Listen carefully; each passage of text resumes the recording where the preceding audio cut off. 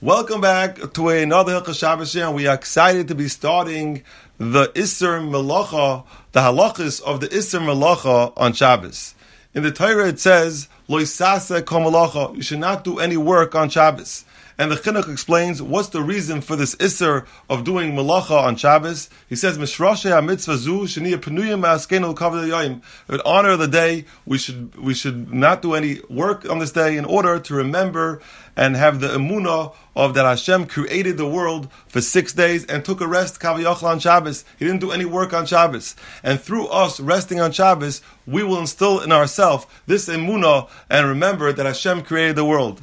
And the Chinuch says there's another reason as well, that it's to remember Tzias Mitzrayim. He says, why? We were avadim there, and while we were slaves, we couldn't take off anytime we want. But now that we are free to do what we want, we could take off whenever we want. Therefore, we take off on Shabbos. We don't work on Shabbos to show and to remember that we are free. Thanks to Hashem for taking us out of Mitzrayim, and that is another purpose of not doing Melacha on Shabbos. Now, Chazal said that Isser Melacha is broken up into 39 different categories called Lam and Tes Melachas, and those categories have subcategories. And we will start with the 11th category that Chazal count, and it's the Melacha of Oifa. V'ha'oifa. V'ha'oifa means to bake, and that is the Isser of Bishul. Why does Chazal and the Mishnah call it Oifa and not Bishul? And the reason is because the other Melachas that are before this are all Sedur de Pas. It's in the process of making bread. For example, like Chayrish and Zereya, it means plowing and planting, and then cutting the wheat, and then threshing with dash and bayrer, all about the wheat, and therefore we say Oifa as well. But Oifa and Bishul are the exact same thing. That means baking and cooking are both Osir Midaraisa, and that's one of the Lamites Melachos called Oifa. Now, what is Bishul? Bishul is anything that changes through fire.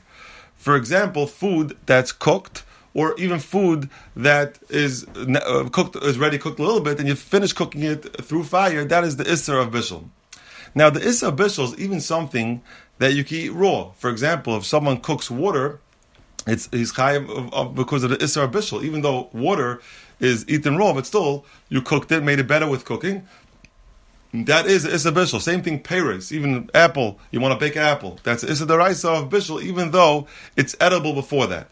That means the Issa Bishul is anything that you cook by fire, even though it was edible before you cooked.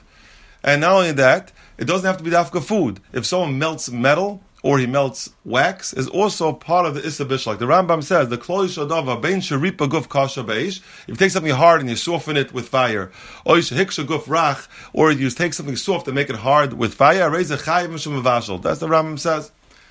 Now, Bishul is only, like we said, aidei eish, which means either you put something directly on a fire, like a grill, or you put it in a pot that's directly on a fire. That is the Issa Deraisa of eish.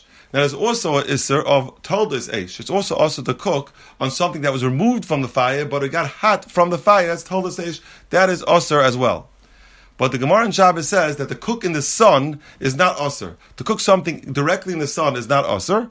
But Toldos Chama, which means something that got warmed up in the sun, I want to cook in that is Osir. For example, you put a cup of water outside in the boiling heat and it gets very hot. Now I want to use that water to cook something. That is Isser Bishul. Why? Because the Chazal didn't want you to get mixed up with Toldos Eish, and therefore Toldos Chama is Osir.